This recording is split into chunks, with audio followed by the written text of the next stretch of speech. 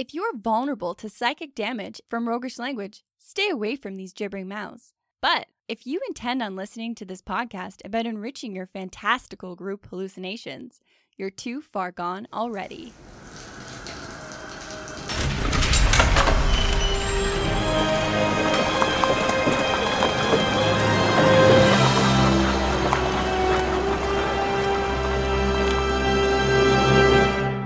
We are the brothers, both DMs and players. I'm the one who plays fast and loose with the rules, Travis. And I'm the one who has a bit of a mini meltdown when I can't remember the rules, Jordan. Welcome to the Hook and Chance podcast, where we are stopping sessions in their tracks with jaws agape for incredible games. So this is part 2 of our pre-game checklist episode.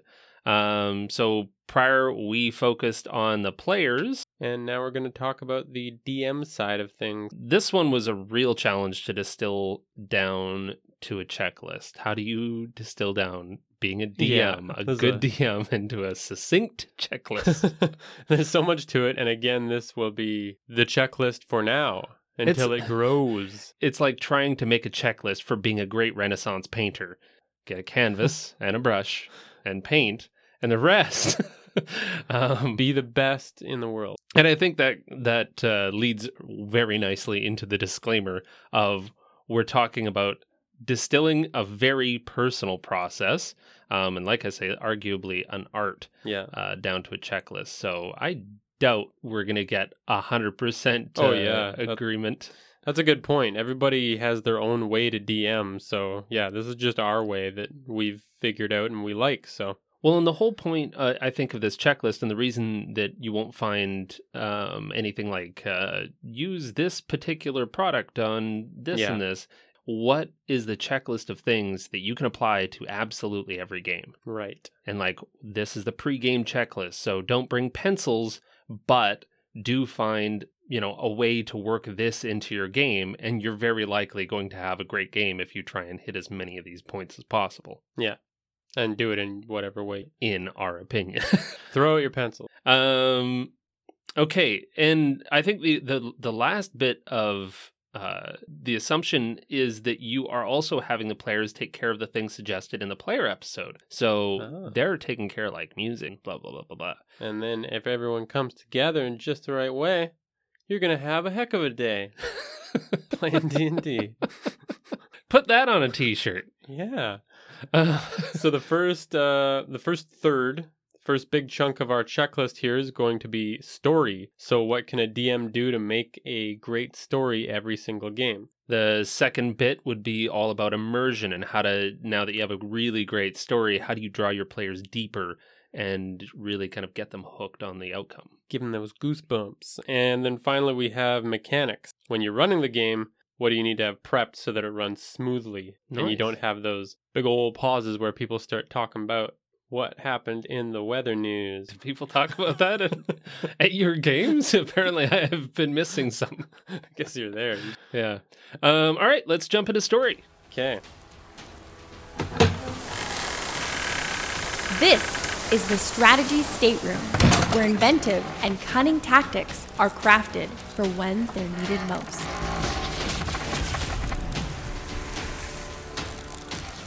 So it doesn't matter what kind of story you're telling, again, these will help you have a good time every time. The first point on our checklist is going to be distill the conclusion you want to arrive at the end of the session. Okay, so if we're distilling down where we want to get to, would we not consider that a bit kind of railroady? It seems that way, but if you know where you're trying to get, then you can still let the characters do whatever they want and give them ways to get there. So, and it keeps things more on track for you as a DM. Some people might still call that railroad. Yeah, I suppose if you're playing a really open world session, but I don't know, to me, those sessions are the hardest to plan. Yeah. Because you have no clue where the players are going. But if you know where you're going to arrive at, I suppose if you just fill in the blanks, and that's where you get to kind of work outside of the borders. And let the players, really shine and do their thing. But if it's, like you said, if it's totally open world, I'm just improvising the entire time, and I don't do the greatest full improv sessions. And I think even the best improv DMs struggle, especially when the world is completely open. So Yeah. I think a subcategory of this checklist item should be create a cliffhanger. Create a really compelling cliffhanger that's just juicy and burning the players until their next session. So you got to plan that at the beginning. Figure out where your cliffhanger is going to be. And I think that's the only way to do that is to actually have an endpoint for the session. Fair enough. So I think there's kind of a three-parter next, and I would argue that any good D&D game, I mean, again, if you are a proficient DM, you're going to start breaking the rule. Yeah. So if you're brand new to DMing and you really want to just make a really well-balanced game that everyone enjoys, prep one combat, one skill challenge, and one social encounter for every single game. And you'll quickly figure out what your group likes more, what they put more time into, and then you can kind of start customizing that. But yeah, like you said, this is a great starting point. And I mean, this is I think a good comparison to draw here. Combat, skill challenge, social encounter. The interplay of those three within every single game might eventually start to feel a little rudimentary and boring like to you're doing players. The same thing every time or something like that. But we're kind of arguing the point of, you can go ahead and make an incredible film that breaks genres and breaks all kinds of and wins awards and Academy Awards. But there's, I think, a lot of really great TV shows that you can watch and enjoy consistently every time, even though they're not necessarily going to take home any awards. They're just consistent, good, engaging. And I think that's what is kind of at the heart of this checklist. Formulaic shows that keep you coming back for more. You know what's going to happen. You know that they're going to have, there's going to be the setup, and then, oh my God, here's the problem, and then we're going to have a nice happy ending. I feel like there's a great example of a show like that went off that script in a season, and then the show just fell apart. Archer. Archer had a couple of weird missteps. Anyways, a lot of shows fall into that. Insert great example here. Good note. On top of those three, it always helps to have two alternatives to those encounters just to throw in if you need them. They don't have to be as fleshed out necessarily, but it really helps if you whip through those three encounters or whatever you had planned, and then you're sitting there trying to reach that end goal. And So just throw in like a one extra skill or social encounter in the form of this guy that you bumped into that's trying to hawk, a really nice necklace at a market. And I try to think of it in terms of I start with one of the characters in order to build out a side encounter like that, so that it might be something that fleshes out a character more. Gotcha. But yeah, it can be random. It can be anything. And then the other one that I would add would be a success or failure option for each encounter that isn't necessarily going to lead to a ton more story, but has ramifications later on. So, for instance, if it's a social encounter, that person's feelings toward you are going to change one way or another, and it's important to know how that's going to affect your players. Yeah, and combat encounters, I think that's huge in as well, because very often a combat encounter can have the success or fail outcome, which is you live or die, and after a while, I kind of get tired of those stakes. So it's really cool to have different stakes in combat encounters. Fair enough, yeah. Like, give me an example of different stakes. Well, in the combat encounter I just ran you guys through, there was a large creature in a city. So the stakes weren't if you guys live or die, but it was if the creature kills a civilian before you kill it. Because that's the assumption, is that most players, at least most of the groups that I've ever played with, they're going to kill the thing or die trying. Yeah. So having those as stakes isn't really useful, but actually having, like you said, kind of... And if the group's okay with those stakes being lost, then that's an interesting direction to take the game too. Mm-hmm. Yeah, no, fair enough. Cool. Well, I think that about wraps up her story section for now. Yeah. So we're moving on to immersion. Okay, so the first thing that I love to do for immersion would be setting up a soundboard or some kind of track. So that's my first one is audio. I always focus on audio first. So I personally use Tabletop Audio, but I know you're a big fan of Sirenscape. Yeah, I've recently been discovering Sirenscape, which has a lot of actual Dungeons & Dragons licensed material on it. So I don't think it really matters which you use, is just that you have... I find audio to be the first thing that I like. You've got 5 different senses and you're going to try and engage each one, but I'm going to go for sound over taste. Good call. Lick this. Lick this. This is going to really, this is what you... I've brought these flavor packets for every scene. This just tastes like beef bouillon.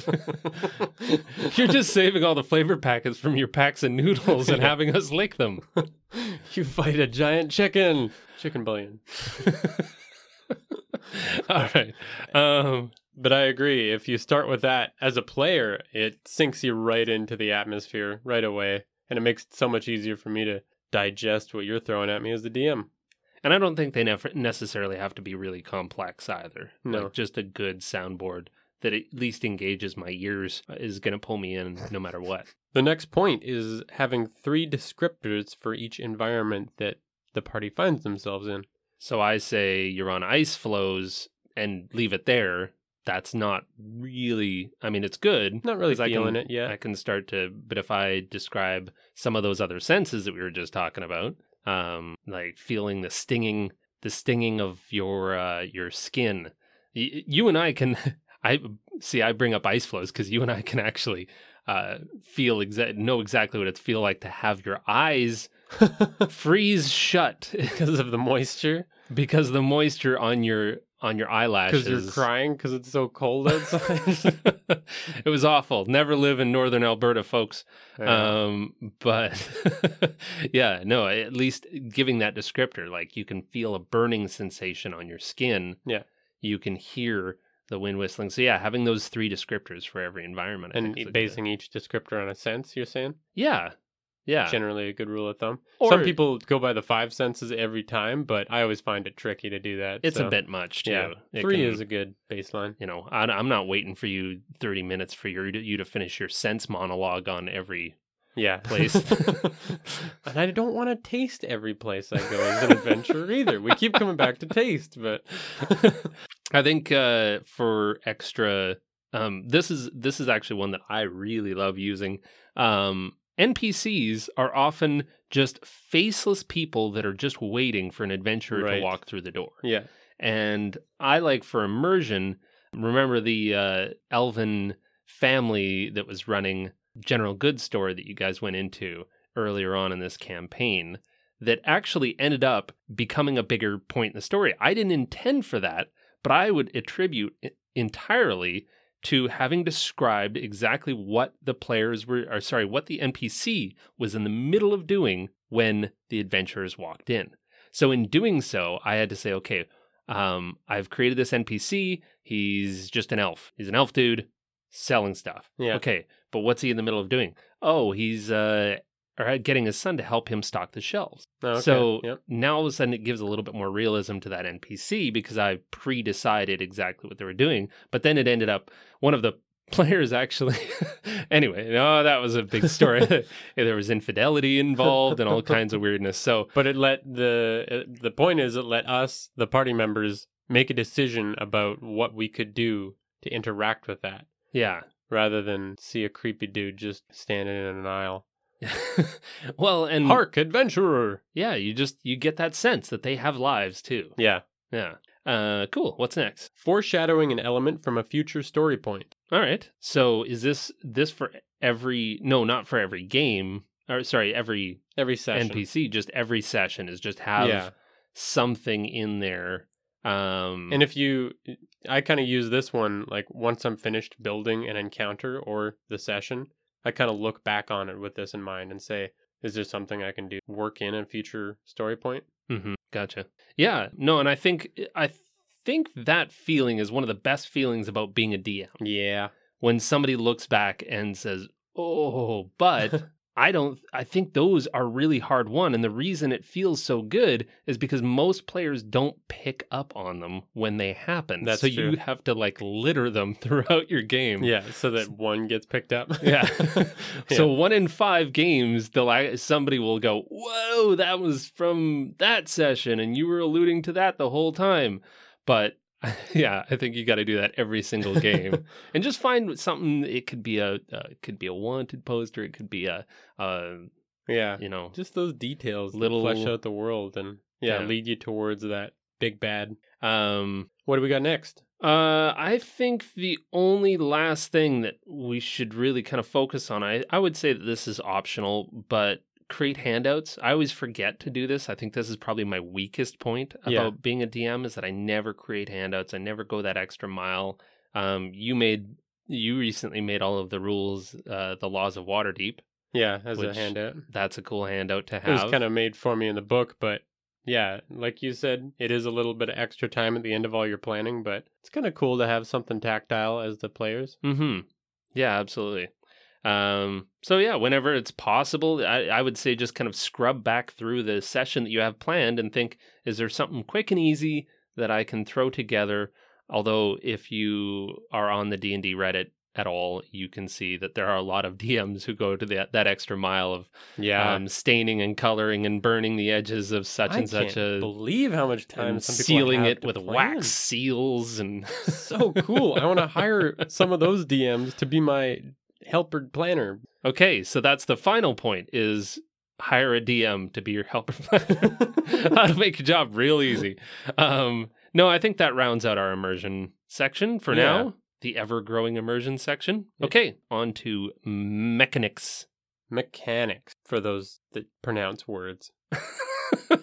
So what's first on our list of mechanics? What I like to do, prep one environmental modifier for each location. I don't think this has to be necessarily every time. It's just something to consider. And what I mean by that is something that changes the rules of combat and makes it a little bit more interesting in every... So if we go back to that ice flow thing, you've got a slippery surface. So Yeah. the entire place, and then you've also probably with that same example, you've got cold that's attacking your players. Yeah. So not only is it the monster that I'm fighting, it's also the environmental effects that make this particular encounter more interesting than just, say, a straight up fight on an ice floe. And then all of a sudden, I have an option beyond swing with my sword. And now I can think, oh, if I'm slipping on the ice, maybe I can make the monster slip on the ice. Yeah, true enough. It brings up that More tactics and strategy. exactly. For a player, I can use this environment to my advantage because I was just reminded through the previous bit of immersion where we were talking about how cold it is. And now you've also given me tactics and environmental. Yeah, and the only way this can backfire sometimes is when the players figure out how to use it to break the entire encounter. If you give one of these with your big bad, for example, like I remember one specific moment where you had a big bad guy that was standing on the top of this tower that we'd finally made it up, and he was about to give his big monologue, and somebody used a spell that could push someone back 10 feet. And the bad guy couldn't fly, so then... I had literally nothing. I was like, what? No. All right. They're dead. They're dead. You killed the big bad in one single Eldritch Blast. Because I didn't think about making him able to fly. Silly me. So yeah, environmental modifier. Super tall towers, avoid. Check. So for the next one, I think for combat specifically, to kind of add on to the modifiers, is think about combat with your hit points. So if this is not your first episode of the show that you're listening to, you've heard me talk about like just bundling hit points together. So do things like prep hit points, prep a couple of tactics. So this is the kind of the second one of how combat is run, is whatever your character is, they don't have two options of stay or run away. Right. And that's always just the two. It's either I'm killing them and I'm going to fight through to the death, or I'm a rational person and I'm going to fight. And then when I get to about a third of my hit points, I'm going to try and run. But actually having like certain spells that they're going to use. So they're going to use the weaker ones up front, and they're just going to go, yeah, I'm just going to lob it. Okay, test the water. First time I get a big hit, now I'm on my second stage of combat. I'm going to throw hard and heavy, my best spells at you, or my best abilities. And then the third is run away. But it might not be as simple as run away. It might be a little bit more complex. I'm going to call in another wave of bad guys. I'm going to, whatever the case may be. Maybe some kind of summoning at that point. But yeah, it helps a lot as the DM to kind of have that broken down before you get into a crazy combat and things go totally off the rails. So we're talking about how like having a combat every single session might feel a little bit repetitive to players. But I would argue that you can't make a combat feel repetitive if you have done all of these things for your session. You've got different kinds of tactics for different kinds of creatures. You've got a different environmental modifier. You've got different descriptions. Yeah. Like it's going to feel rich and real every single time if steps have been taken for every combat. Absolutely. And if you don't get to all of them, you at least, And I think the final one, especially with combat, is combat be avoided? Is this a mindless creature, or do they have greater goals than just to kill and eat? that you can work with. Yeah, because if you have that figured out, then the players have a third option of run away, kill, or bargain. Make them a pot pie, for example. Sway them with pot pie.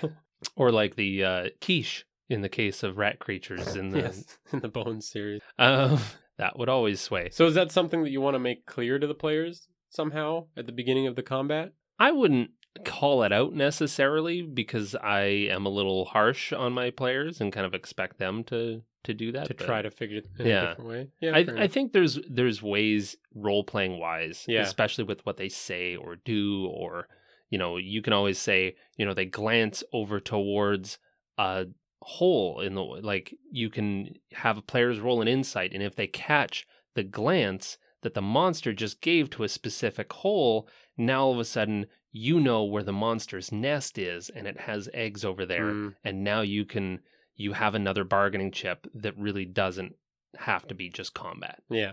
All right, so that wraps up our mechanics section for now. We'll be adding more, but hopefully you take a point or two away and can use those to make your games better. Yeah. Thanks for listening.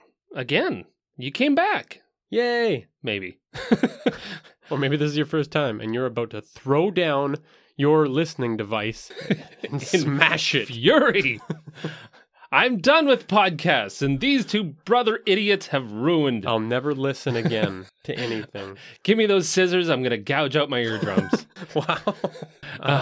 Yeah. Please help us add to this list. Yeah, actually, good point. I think we said at the very beginning there, but this isn't complete. I don't think this is complete. I think it probably has a lot more work to be done. So give us ideas. Tell us where we went wrong on our social media. You can find us at Hook and Chance at Instagram. And Twitters. And Facebook. And all of those regular things. And hookandchance.com for the hub of all of those fun things. True. Where can they download the full list? They can download it on our Patreon. Yeah, so check out patreon.com/hookandchance. And always we spell out the word and. Spell, no ampersands in URLs. But yeah, you can always go to that Patreon for all of our stuff for free. Like, that's just where we kind of host everything. So feel free to find all of our stuff for free there. Well, thanks again for listening. And play great games!